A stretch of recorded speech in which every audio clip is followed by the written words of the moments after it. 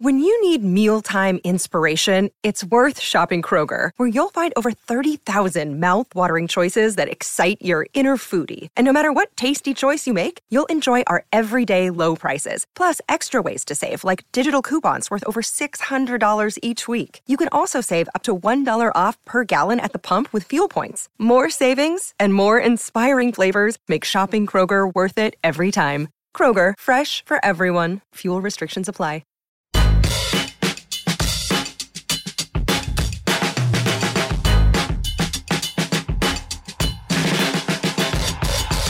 Hello, everyone. This is Raise Your Voice as part of the D-Rays Bay podcast network. I'm your host, Brett Rutherford, and while we did not expect to be in the offseason at this point in time, the Rays are now in the middle of their offseason while other teams are playing. It's been a week and a half removed from the ALDS, and to kind of reflect on what happened, I'm joined by managing editor at draysbay.com, Danny Russell. Hey, Brett.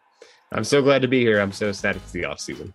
Yeah, we had all these great plans for the playoff podcast series, tons of great guests lined up. But here we are, the first Raise Your Voice of the offseason. Like I said, it's been a week and a half. Have you gotten over the ALDS loss? Are you enjoying postseason baseball? What's kind of going on in your baseball psyche right now? Man, enjoying is relative because I oscillate between wanting to tune in to see what all the action that's happening and then sometimes just not being able to get myself psyched up because it's not the Tampa Bay Rays and just being so frustrated. I think that's one of the things I really want to lean into and reckon with this offseason as things like the team wanting to play in a different market come to the fore. Is my relationship to baseball because I love baseball, or is my relationship to baseball because I love the Tampa Bay Rays and emphasis on the Tampa Bay?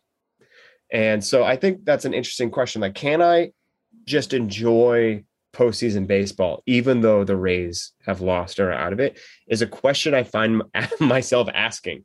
And so now I'm starting to tune in for stars. I'm like, okay, Max Scherzer, cool. I'm going to watch that. Or Framber Valdez. I really like watching Framber. So let's see what he has to do. But boy, I don't care to see Jose Altuve at all. So it's a struggle just thinking about turning on the ALCS and having to deal with guys that, are pretty intimately connected to cheating. Yeah, I mean, but the big stars of this postseason are like Kike Hernandez, Chris Taylor, Eddie Rosario. I mean, not players like Randy Rosarena and Wander Franco that are actually good. It hurts to watch. I'm like, these guys are just having way too much fun, and I cannot enjoy it. Kike Hernandez is good. He is good. Okay. He's not this good. He's not hits 500 in the postseason good. Of course not. But Kike Hernandez is a fairly talented baseball player and the utility type that you'd expect the Tampa Bay Rays and the Dodgers and the Chaim Bloom version of the Boston Red Sox to pursue. That's a quality baseball player that you would love to be on the Tampa Bay Rays. Eddie Rosario, not so sure. Well, as soon as the season ended, I dove right back into my alternate reality on Out of the Park baseball and played my Rays save. But I just lost in the 2024 World Series to the Braves in 6 games. So it's not going too well there either. So what do you think of this Rays roster? Should they still be in the postseason right now? We were planning like they were still going to be in the postseason right now. But is it appropriate that they were bounced? Like, what's your take? Was this a roster that should have been able to go all the way? I looking back, and I know Jared and I, we did the reaction after game 4 where you were in attendance. I was in attendance. Yeah. At Fenway Park. By the way, people were very nice to me. I had my Wade Boggs Devil Rays gear on. And so you get like a little bit of begrudging respect from the Fenway folks when they see Boggs on the jersey instead. Like, I get very different reactions if I have the Longo jersey on. Yeah. So I kind of gravitate toward the Boggs specifically now when I'm in Boston at a game. But then people were just like nice to me because they were happy the Red Sox won and it was all just kind of trucking sure. forward for them. I wonder what it would have been like if the Rays had won, as they should have. And but that's not what happened. Like I always say, the Rays' 2 retired numbers are known more for their time with other teams within the AL East, like Don Zimmer with the Yankees, Wade Boggs with the Red Sox and the Yankees. So it's a little weird, but Before I go into my thoughts, I am kind of curious. Like, that was a great game. ALDS Game 4. There were some amazing moments. Kevin Kiermaier had, and we'll get into this, if this is his last game in a Rays uniform, that might have been one of his greatest game in a Rays uniform. You talk about that throw to third base to throw at Alex Verdugo. What was the experience like? And do you think it was worse for you to watch that in person, or would you have had a harder time kind of absorbing all of that at home from your couch? I think it would have been easier to absorb it all on my couch because the crowd reactions are the opposite of my reaction. And so, if there's a play at third base, like the kind of replays you're getting on the Jumbotron and on the TVs that they have kind of embedded in the stands, like, you're getting a different spin and a different take. And so I wonder, like, how much of that would have shaken out differently, or how much of that is controlled, or how much we're just seeing the broadcast. And maybe that's what the broadcast look like. You ask yourself questions like, would I get a more tailored Tampa Bay Rays experience from my couch, where I'm engaged on Twitter, I'm engaged on Slack, I'm engaged in the game day thread that we have on D-Rays Bay. Instead I'm there with my buddy and, soaking it all in. But I think my biggest takeaway from that game, having been there in person, is that it was so freaking loud. I've had the good pleasure of attending many college football games that I would consider fairly loud. Florida State alum, the marching band, the student section. I feel like I've been to a lot of loud games. I feel like I've been to a lot of loud concert experiences too. This, I feel that I didn't have a decibel reading with me. I didn't open up an app on my phone. I honestly feel like this is one of the loudest experiences of my life. The Fenway crowd was deafening. The stadium was literally shaking. I mean, I've been to an Atletico Madrid home game. I'm thinking of like all the experiences I've had that I thought were loud. Nothing compares to how loud Fenway Park was, and how extraordinary that home field advantage really must be to play in Fenway Park with the weird dimensions and a crowd that's just hyper engaged. It was astounding. It was. And I think like Morosi and Rosenthal, John Paul Morosi and Ken Rosenthal, they were reporting on the game. They were saying similar things. It was one of the louder experiences. And part of that's because I think the Red Sox and their fans, they didn't really expect to be here and beating the Rays. And looking back at the series, it's been a week and a half removed. It played out. Rays dominate game 1. Red Sox dominate game 2. Games 3 and 4 were almost literally coin flips. Mm-hmm. This series, it felt like it deserved a 5th game winner take all. Mm-hmm. It really did. And that's the competitive nature of the game. And, on the site, I put up a what if, where I asked myself questions about how the game should have gone and could have gone. Maybe one of the most important ones on there, though, when I think about like, should this specific Tampa Bay roster have gone the distance? How different it is if Tyler Glasnow is healthy. If you're able to lean on Glasnow as the ace of this staff.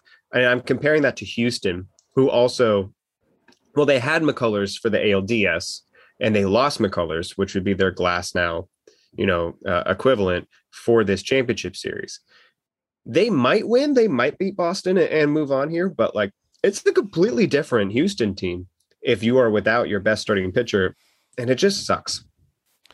Yeah, and the other thing, and I think there's a lot of criticisms that flew in throughout the series about the Rays and the way they operate, and specifically Kevin Cash, the way he manages his bullpen, which is not too dissimilar to the rest of the managers that are still standing in the postseason. Mm-hmm. But the one decision, I was like, there's a ton of fair criticism for the Rays and how they came into this season. And we could talk about what happened and the order in which certain events happened last offseason, but it did not get the offseason off to a good start when you decline the option of Charlie Morton. You and I said on this podcast that it was a fireable offense if he walked and went somewhere else. There he goes. He's still pitching in the postseason with the Atlanta Braves for the same price that the Rays could have brought him back in 2021. And performing so well that the Braves signed him to a 1-year extension at $20 million with an option for 2023 at another $20 million. It is absurd. This is one of baseball's best and most talented veteran pitchers who clearly brings his best in the postseason. He is a true postseason hero. He was a leader in the clubhouse. I mean, any Tampa Bay Rays fan that's listening to this knows how important Charlie Morton was to the club. Here's the problem, Brett. The fireable offense, the person that probably deserved to be fired for that is the person writing the checks. Yeah. Because I cannot think of a baseball reason to move on from Charlie Morton. I mean, a grade A person, a grade A personality. Like they're talking about, oh, we can shell out for Nelson Cruz because of what he brings to the club to educate Wander Franco. Great. Sure. Why not? If you're willing to spend money on that, you're also willing to spend money on Charlie Morton. So the more they talk about the reasons why to keep expensive veteran players around, the more you lose the thread on why Charlie Morton is not a part of this ball club. Unless, which they won't do, but unless they come forward and say, I'm sorry, the computer algorithms told us he would get hurt or something like that. Maybe it's an over-reliance on some kind of weird projection that says Charlie Morton cannot be this good. But he's already broken all the models or whatever computer system there might have been to put together. Charlie Morton doesn't just happen in a computer. He happens in real life. But you don't fire the GM for this, because I don't think it was the GM's decision. I can't find of a reason to think that the GM, which at the time was Erik Neander, and that's kind of changing. If you think about offseason outlook, there could be things happening in the front office as he takes a step up and becomes president instead of GM. And how does that impact the way decisions get made? I think that's an interesting question. Point being, in terms of going into the season, there's not a baseball reason for Charlie Morton to not be on this club. Yeah, I don't think either of us are calling for Erik Neander's job after a 100-win season, another season with the best record in the American League. And again, a series that ended with like a couple balls literally bounce a different way off of Hunter Renfroe's thigh. And this series could look completely different. The Rays could still be playing. Who knows? And ultimately, I think, yes, there are reasons the Rays didn't win. I did think the Red Sox outplayed. I don't feel like this series was stolen from the Rays. I don't feel that like sourly about it. I felt like the Red Sox deserved to win, but I felt that it was very close. And a couple of things, like you look at the start of Game 4, you have Hunter Renfroe make an insane catch in right field, and then Wander Franco gets rung up on a ball at his neck. Quite literally. One of the worst strikeouts you'll ever see. It was like a completely different type of pitch, but reminiscent of the call. I don't know if you remember back in Texas, maybe like a decade ago, Ben Zobrist getting called out on strikes to end the game on a curveball that landed in the other batter's box. Yeah. And it was like, that is what's happening. And this has happened in the postseason. I know it was the top of the first inning, but it really set a tone for the rest of the game. You bring Shane McClanahan in, who without Charlie Morton, without Tyler Glasnow, without Blake Snell, that is your quote unquote ace. Bringing him out of the bullpen. But I don't understand that decision, because if you're playing for Game 5, you need Shane McClanahan on full rest to pitch Game 5. Was the plan Shane Baz after he got lit up by the Red Sox? Was that the grand master plan? Or was the plan, we're going to have an off day in between Game 4 and Game 5, and therefore the bullpen will be rested? Well, guess what? If you have an off day between Game 4 and Game 5, the bullpen's rested enough to use it in Game 4. Why are you bringing in Shane McClanahan? It made no sense. Now, maybe he was just prowling in the bullpen and like, this is my game, get me in. Sure. Okay. Why are you bringing him in for the hot hitting Christian Vasquez to start the frame? Why didn't you just let one more out happen? Or why didn't you say, hey buddy, sorry, we're going to make a baseball decision and say, this is not your moment. Right. Or maybe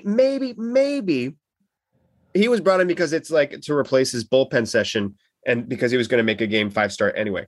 If that's true, he should have been pulled after like 20 pitches. Mm-hmm. And instead, he was left in to give up 5 freaking runs.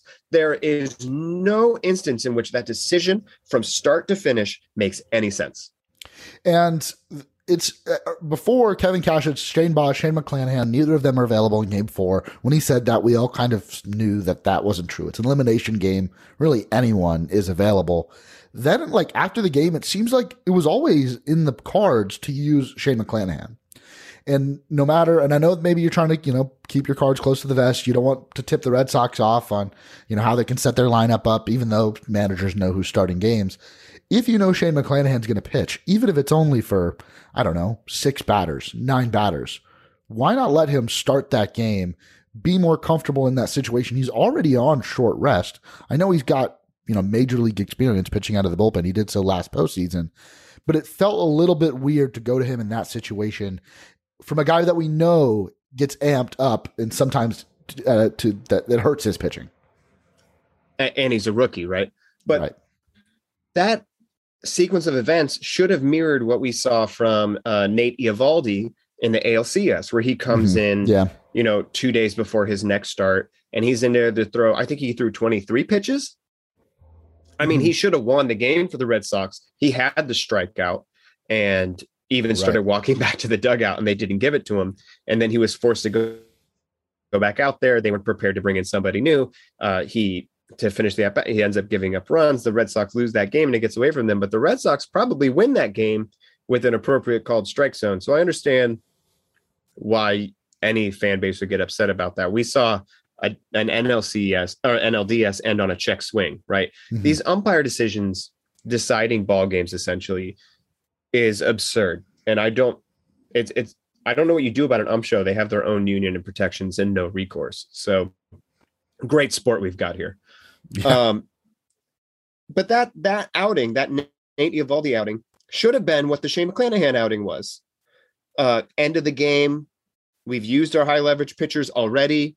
Now the best choice is Shane McClanahan in a bullpen session, right? Yeah. You're telling me all the way down the list, all of your relievers, your best choice for the third inning to follow Colin McHugh was a bullpen session from Shane McClanahan. That was better than your entire bullpen. Well, that tells me your bullpen sucks. And maybe it did. I mean, I don't think it did. But well, I kind of was banging the table in September and saying like we have bullpen problems, right? But who doesn't? Who doesn't? But that's the problem. It's the end of the year. It's banged up. Nick Anderson couldn't return from injury. That was another what if in that article. Yeah. But why isn't Andrew Kittredge starting the inning, for instance? Right. If you really need someone to go to in the third,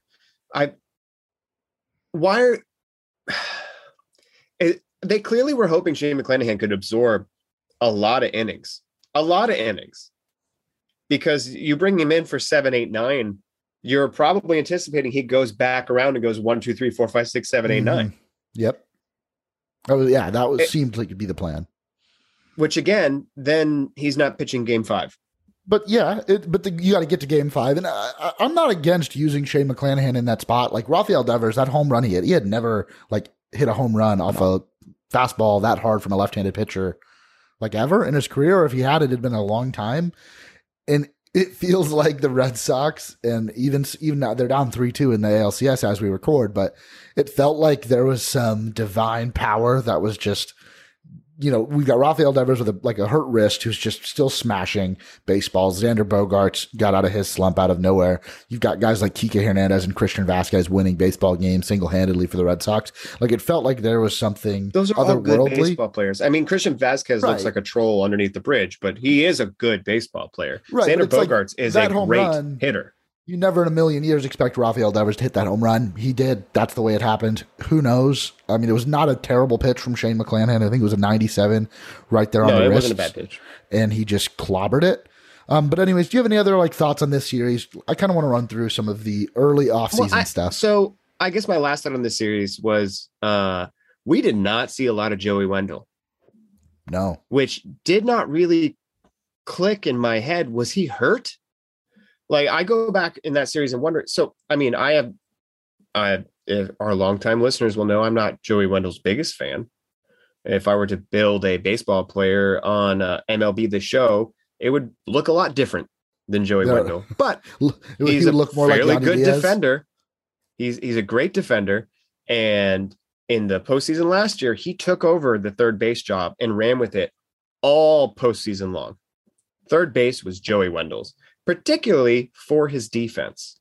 Mm-hmm. And I don't know how much we saw of Joey Wendle at third base, but it does make me wonder how different some of those batted balls up the line go. The Red Sox were getting all kinds of hits straight up the line, right past Yandy Diaz. And then you have the play in the ninth inning with Yandy Diaz. Was that did they go to extras or was it the ninth? I think it was the bottom of the ninth. It was the ninth. It off. I think. In the slow roller that Yandy Diaz has to come in field, can't make the throw. I know Joey Wendell isn't known for his like accurate arm. Like he's made G-Man Troy do a lot of splits, a lot of jumps. He's probably put G-Man Troy on the IL a couple of times with his throws. But Yandy Diaz making, not botching that play. It was a tough play. But having a guy like Joey Wendell, maybe you're a little bit more comfortable. He gets to that ball quicker, has a little bit more time to make a throw. And the other thing is like Yandy Diaz, who I love, don't get me wrong, like his on base percentage from the first half to the second half dropped over 50 points.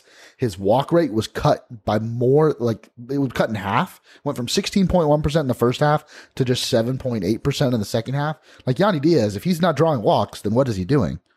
Yeah, he's trending in the wrong direction. Yeah. And so I'm a huge fan of Yandy Diaz. And Joey Wendell didn't have the best second half either, but like you said, you have to take other things into account, such as defense. And I think they're both, fine defenders.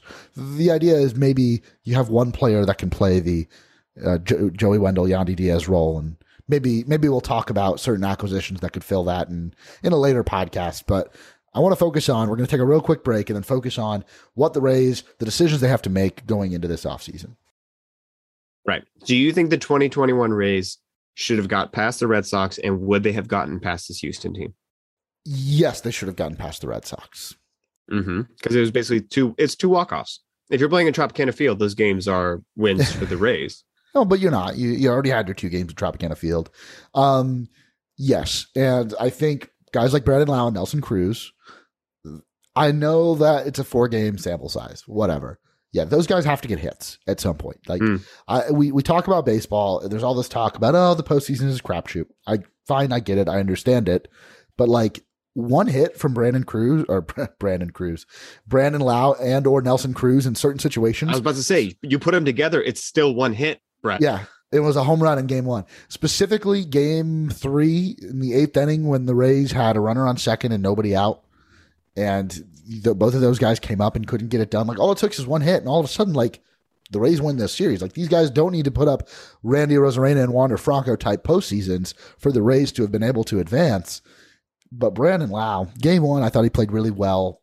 Had maybe some bad BABIP luck.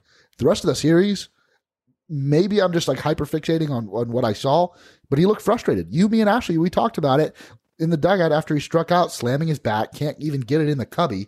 He couldn't hit anything, not even a cubby in the dugout. He can't even slam his bat without it coming back to hurt him.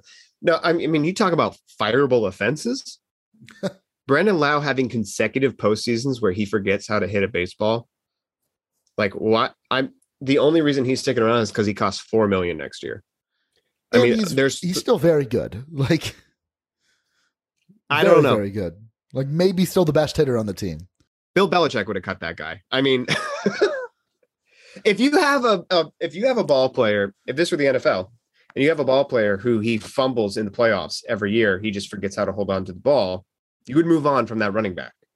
Right. Brandon Lowe throughout the season is a running back. He's just grinding it out with consistency and with quality, and he's at the top of the lineup for a reason. But he gets in the postseason, and he's never seen a baseball thrown before. Like I saw the 2020 postseason performance, and somehow it got worse. Yeah. It is unfathomable that you would continue to employ Brandon Lowe based on his performance in these 2 postseasons. I would trade him. I have no desire to watch Brandon Lowe do this a 3rd time to my team. If I'm an owner, if I'm in the front office. I mean, now the counterpoint is, wow, it sucks that he hit a cold streak again. Clearly, he's a great player over 162 games. He'll help you get to the postseason and then maybe bench him in the playoffs. Sure, maybe. Why not? Maybe we could talk ourselves into that, but I just don't understand why I'm supposed to trust Brandon Lowe ever again. Fool me once, shame on you. Fool me twice, shame on me. I think that's a fair assessment, but unless the Rays got like an insane haul for him, trading him would be a net negative. Like you look up, he's got a career 134 WRC plus as an above average to above average fielding second baseman. That like he's Joey Gallo that plays second base. Like trading him, unless you get a return, I just can't see that as like a good baseball decision. Oh, I'm definitely insinuating that you just get a good return for him. I'm not saying trade him for nothing. I don't want another Evan Longoria trade. No. And that he's got way more value than that, but it's like, are you confident to play second base and whatever other position Brandon Lau is expected to play? Are you confident that like Vidal Brujan, Taylor Walls, and Wander Franco? Wander Franco's the shortstop. So far. Yeah, maybe it ends up at third base, but like his spot in the lineup, we're not trying to replace his production, but like, are you, from what you saw out of Vidal Brujan this year? I know he needs more time, and I'm not like out on Vidal Brujan yet. Like, are you confident that the group of those guys stepping up and or the guys that they can afford in free agency or the trade market are out there to replace Brandon Lau's production on what was a 40-20 team and 162 team? Well, I mean, the free agent market is not going to be a thing that happens. But like the one player, I guess we'll go into this now before we go into like the other decisions they have to make from the roster. And this is kind of who I was alluding to in replacing Joey Wendell and Yandy Diaz is Jose Ramirez of the Cleveland Guardians. I mean, yeah, 100%. If you can trade for Ramirez, the Rays would do that in a heartbeat. He is exactly the type of player that the Rays would want. If you value a player that can help you in developing Wander Franco into a superstar, Jose Ramirez, who he's known his entire life and has inspired him and helped him the entire way, would be the perfect player to continue employing. 100%. If the Rays have an opportunity to acquire Jose Ramirez, they will. And a left side of the infield of Ramirez and Franco, I think, is the dream scenario for the Rays. It would make no matter who you put on the right side of the infield, that would probably make like the best infield in baseball. On the right side, you could then do Joey Wendell at second base, which is Taylor Walls, where he would be elite. You could put Taylor Walls, who is truly elite when we've seen him play defense, like literally elite, literally Kevin Kiermaier, the infield. That's been the joke. It's real. That's definitely the quality of his defense. Vidal Brujan might be a thing. You need to think about that. You need to have space for him on the roster. So that would be incredible. Well, I mean, if we wanted to build a perfect offseason, Jose Ramirez is the answer. We say that, but if the Rays were to acquire Jose Ramirez, the trade would, either include Brandon Lau and then maybe, not plus a Brujan or a Walls, but if there's other pieces, who knows what a blockbuster trade would look like. We'll dive deeper into that later in the offseason. But you mentioned Kevin Kiermaier, and I said that his ALDS Game 4 is very, very, very well could be his last game in a Rays uniform. He's got one more guaranteed year on his contract at $12 million, and I think he's a $2.5 million buyout for 2023. But at this point, I know once you sign a player, it's already a sunk cost. But when he's got 1 year left, it's a sunk cost. His roster spot is more valuable. Well, could be more valuable if you don't believe that he is able to man center field for you every day. Do you think the Rays will look to trade Kevin Kiermaier again this offseason? And will it end up being like worse return than the Longoria trade if they put one off? I mean, I don't know the quality of the trade. I bet it is. I mean, the Rays have made a lot of trades lately that, on their face don't maybe look as exciting or good as you might expect. So it wouldn't surprise me if the Rays just acquire things that they like. I would not anticipate Kevin Kiermaier continuing to be a Rays player. He makes, I don't know, a sixth of the team's payroll. Yeah. Based on $12 million. That's a lot. That's too much. The Rays 16.8%. don't make a lot of money when it comes to ticket sales, and that's got to give somewhere. And the most likely place for that to give is 100% on the playing field. So, yeah, I mean, the Rays in general are like a going concern. The reason they're saying that they want to split a season with Montreal is because the team doesn't make enough money. Mm-hmm. So why would you pay $12 million for Kevin Kiermaier? Especially when you have Brett Phillips. Brett Phillips is making the league minimum, and your final year of Manuel Margot is not going to cost more than $5 million. And if any situation, if you say the Rays could basically replicate maybe even like 80% in terms of defense, right? And then let's say which I think is true with both Phillips and Margot. Like I think they were all three of them were in the top 10 and outs above average. Right. And Kevin Kiermaier is regularly injured as well. So if you can find a taker for Kevin Kiermaier, they're going to do it. I mean, they tried to in July. Zero chance. I mean, we saw the reporting. I put it on the site that both of the teams in New York wanted a center fielder. You bet they were asking about Kevin Kiermaier, and maybe just the trade didn't make sense for them, or they didn't want to mess with the clubhouse in the middle of the season because Kiermaier is one of the leaders. But when it came to the offseason, when it came to the postseason, Brett Phillips got dropped from the roster because there wasn't space. Yeah. There is not room for Brett Phillips and Kevin Kiermaier. So Kevin Kiermaier. We said that last year, and they both stuck. And I think, yes, this was there was like Kevin Rosenthal reporting back in August, right after the trade deadline, that there was a deal the Rays and Cubs talked about for Kiermaier and Glasnow to go to Chicago and return. Chicago would love to have Kiermaier because his brother is the groundskeeper for Wrigley Field. See, Kevin Kiermaier playing center field in Wrigley sense feels right. Like it feels like that could happen, but like Kevin Kiermaier in a Yankees uniform just doesn't compute in my brain. So I'm glad that whatever discussions the Rays and Yankees had never really came to fruition, because I'm still an unabashed Kevin Kiermaier fan. So even if that's it, I'll still be rooting for KK even unless he goes to New York. Sure. Let's talk about Mike Zunino. Maybe the Rays' most valuable player in 2021. I think he would get my vote for that award. $7 million option. We've seen the Rays kind of play around with Mike Zunino's contract in previous years where he's had these options, and the Rays have declined it back-to-back years, just hoping they can bring him back on a smaller contract in free agency, because offensively he was very, very poor for the Rays his first 2 years. This year, everything clicked. Maybe his best offensive season in his career. The defense, I thought, was really good again this year. We know the impact he has on the pitching staff. We know how much Kevin Cash and Kyle Snyder value him. It makes sense that the Rays would pick up his $7 million option, especially when you look around the league and what the other catching options are. But the Rays don't always make the decisions that seem to make sense on the surface. Sure. $7 million is nothing for an all-star catcher.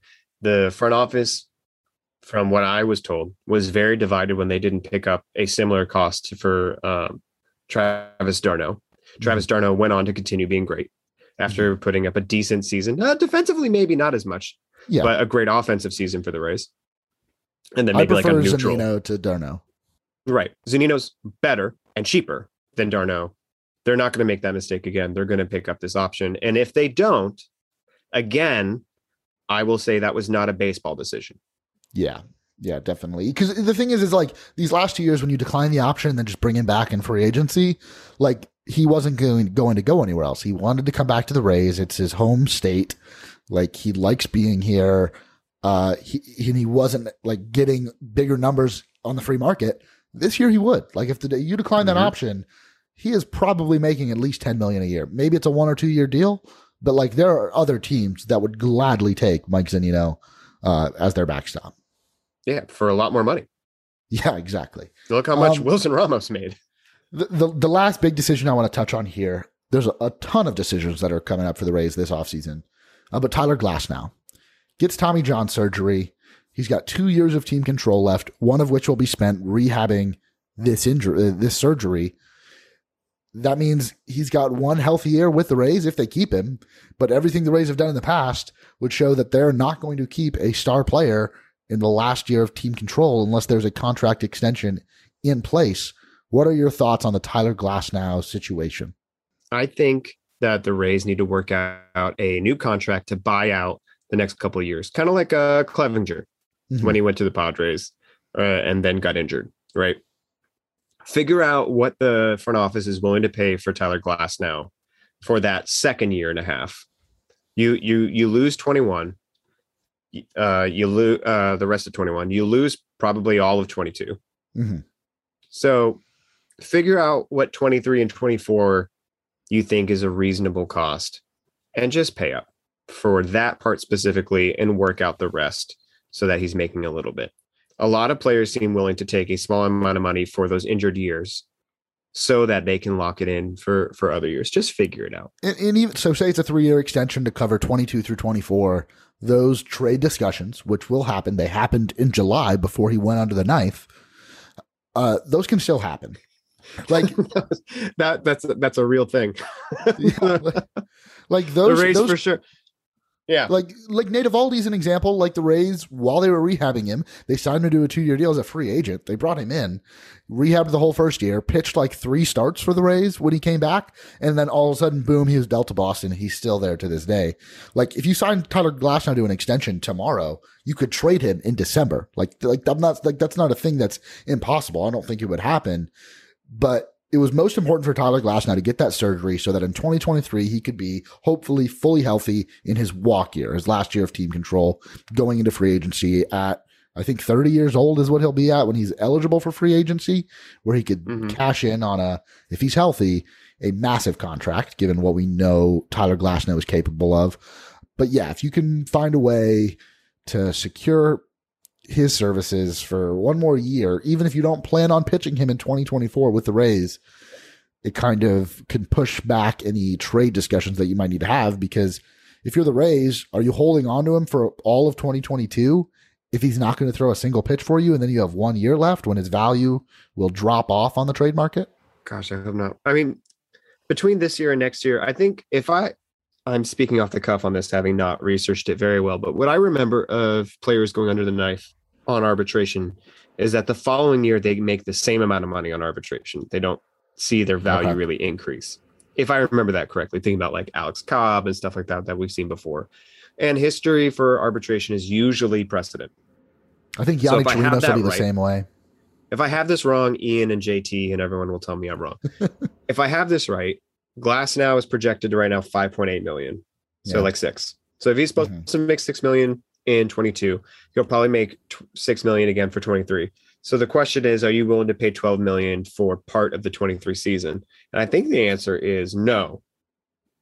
But if you could get him to agree to maybe 4 million in 22, 6 million in 23, and then 10 or 12 for 24, and like shave a couple $1 million off of it and try to get an extra year. I mean, now age-wise, he might not be willing to do that. His age 28 season is gone. His age 29 season is the last one, I think, is how that works. So you'd be trying to buy out his age 30 season, and then his age 31 season is when he becomes a free agent. If I have his age right, like his agent just might be like, no, that's a hard pass. Let the Rays cut you or trade you. Yeah, like I think I was going to say the same thing. If I'm Tyler Glasnow's agent, I want him to hit free agency after the 2023 season. Let him have one fully healthy year back on the bump, show what he's capable of, because then going into his age 30 season, I mean, he's set up for, like, you could see a team, if he's healthy and pitches the way we know he can in 2023, like that, he could get a 7-8 year deal potentially if he were to hit free agency then. Now, not all Tommy John surgeries are equal. Right. Some players return to form quicker, and I don't have the details on which version of recovery Tyler Glasnow is going through. If he's available for like all of the 23 season, like all of it, like you can pretty much count on if the surgery went correctly. Innings. Yeah. If you're looking at 160 inning floor, let's say he's on a quick hook or something, but that he's around pretty much all year. He's there through spring training and is, or like joins the team, maybe even a couple starts into April or something like that. Then 12 million for that caliber of player is not expensive. We just talked about how you should have kept Charlie Morton at 15. And I would rather have that version of Tyler Glasnow coming off of surgery. Tommy John surgery is pretty successful now. So yeah, I'd pay 12 million for that. So there's some inside information that we don't have about his recovery. I think, and it's kind of a hunch, I think it'll take somewhere like 3 years, 30 million. If you want Tyler Glasnow's signature to extend whatever, maybe they reach a deal for 2022 and 2023. But I think if you want to keep him and have him pitch more for the Rays into 2023, I think somewhere around 3 years, 30 million would be what it would take. Maybe more. Who knows? Again, we don't know the situation. Yeah, this is going to be a fun off season because the Rays have a really talented team. But like, if they don't make any big moves in terms of bringing talent in, my last question to you is, are you comfortable as a Rays fan with the team, quote unquote, running it back? No, I'm not. You got so close and you weren't able to put it together because the bullpen fell apart, the rotation fell apart. You didn't have it. Now the Rays have crazy depth in the minors, and those dudes are going to keep on coming. We got Josh Lowe on his way. We've got Vidal Brujan on his way. We've got Taylor Walls on his way. I do think he can start to clean house a little bit for maybe. That style of pitcher is more of a question mark. That could be like he's really good in AAA, but do you have the stuff for the majors? Like I'm not committed to Tommy Romero, but in terms of he's not an ink. He's not an ink in my plans, right? Like I want to see him make the jump. But I love the first introductory tease there of like, can you get Jose Ramirez? Like that's the kind of stuff that makes me excited. Sure, he's a little bit expensive, but would Cleveland give up one of their starting pitchers in Jose Ramirez for Brandon Lau? I think that's within the realm of possibility. Like if you picked up the phone with the Guardians and said, hey, Brandon Lau, he's under team control for 5 years. He's only guaranteed for 3, fairly cheap. And that they enjoy cheap contracts in Cleveland. Much like the Rays. We'll give you 27-year-old Brandon Lau. He's reaching his prime. Enjoy him. Please give me the last year of Jose Ramirez and Zach Plesac. Or I mean, the Rays would probably much prefer maybe like a top pitching prospect, like Tristan McKenzie or whatever. Like I would like McKenzie, yeah. If you put that, I think on paper, that's a reasonable deal for the on paper Brandon Lau. If you ignore all the postseason stuff and the frustrations, and when you have an extreme amount of depth and you're looking to capitalize and get Jose Ramirez in the door, like why shouldn't a rebuilding Cleveland team cash in on Jose Ramirez and get a long-term asset like Brandon Lau? Like that would make sense. He would probably be like the number 2 hitter on the Cleveland Guardians. So I don't know. I would like that. Yeah, I mean, Cleveland's not making the postseason, so they don't have to worry about his performance then. Just get another great regular season guy. That's brutal. Oh, I hope Steve Kinsella is not listening. That's going to hurt him. When I say running it back, I'm really talking about the position player core and the starting pitching core. And I think my answer is no, but not out of like, I don't think this team as currently constructed is good enough to win a World Series. I think they are. But you cannot rest on your laurels. Like you can't win 100 games and say, well, let's just run it back with these same guys. Like think about the way you got to 100 wins. You had Tyler Glasnow for half a season. Okay, well, you don't get him at all next year. You had a great month of Rich Hill. Well, he's not back. Like there are other like pieces that are needed to make this team better. Like it wasn't a great September. You do get a full season of Wander Franco. But even with another year of experience for guys like Shane McClanahan, Shane Baz, Drew Rasmussen, like you still need starting pitching depth. We don't know what Luis Patino looks like in a full season as a starting pitcher at the big league level. We don't know what Yanni Chirinos is going to look like. A lot of people forgot that Yanni Chirinos existed. I mean, Ryan he's Yarbrough, part of the 2022 rotation right now as constructed. Like, what is Ryan Yarbrough? Does he belong on this Rays team that won 100 games? Like, what is Josh Fleming? You've got a lot more, not question marks, but like, yeah, these guys are good, but they could be better. Like, there could be better options out there. And yeah, I'm not comfortable with them running it back, but I do think they are good enough. But the goal isn't to just be good enough. Like, the goal is to go ahead and actually do it. And they got close. McClanahan is a 2, Rasmussen is a 3. You'd prefer a rookie like Patino to be a 5. So you're still missing a 1 and a 4 when I think of a 1, 2, 3, 4, 5 hand rotation. Shane Baz is probably in. Put him at the 4. Great. I still feel like you're missing the 1. So like that's where it's kind of frustrating for me. You're missing the Glasnow. You're missing the Morton. You're missing the, Max Scherzer. Yeah, that's not real. Max Scherzer's not walking through that door. Like I do think there's an opportunity to add. You're not going to be bringing back Michael Wacha, probably. I might be. And if the rotation is McClanahan, Rasmussen, Patino, Baz, and Fleming, and Chirinos, let's say the Rays, and Yarbrough. If Yarbrough is like the 5th man of the rotation, like I don't know if I'm worried about the Rays' ability to win games. I think that's fine. I do think, though, that if you want to have a better postseason experience than you did this year, there are improvements to be made. I agree, and I think that's a good place to end it. I know there's plenty. If there's a player that we didn't talk about, we talked about really the big three, I think, going into this offseason. But like Ji-Man Choi, Yandy Diaz, Joey Wendell, there's a lot of other decisions that need to be made. We'll dive deeper into that and talk a little bit more about prospects this offseason. It's going to be a great time on the D-Rays Bay Podcast Network this offseason as we wait for pitchers and catchers to report next February. But Danny, thanks for coming on today. Hey, it's fun to dream. And that's going to do it for this week's episode of Raise Your Voice. Thank you guys for listening. And as always, head on over to draysbay.com to check out all of the great off-season coverage. I know you guys are probably just as heartbroken as us when it comes to how this season ended, but there's always next year. So once again, thank you guys for listening, and I'll talk to you next week.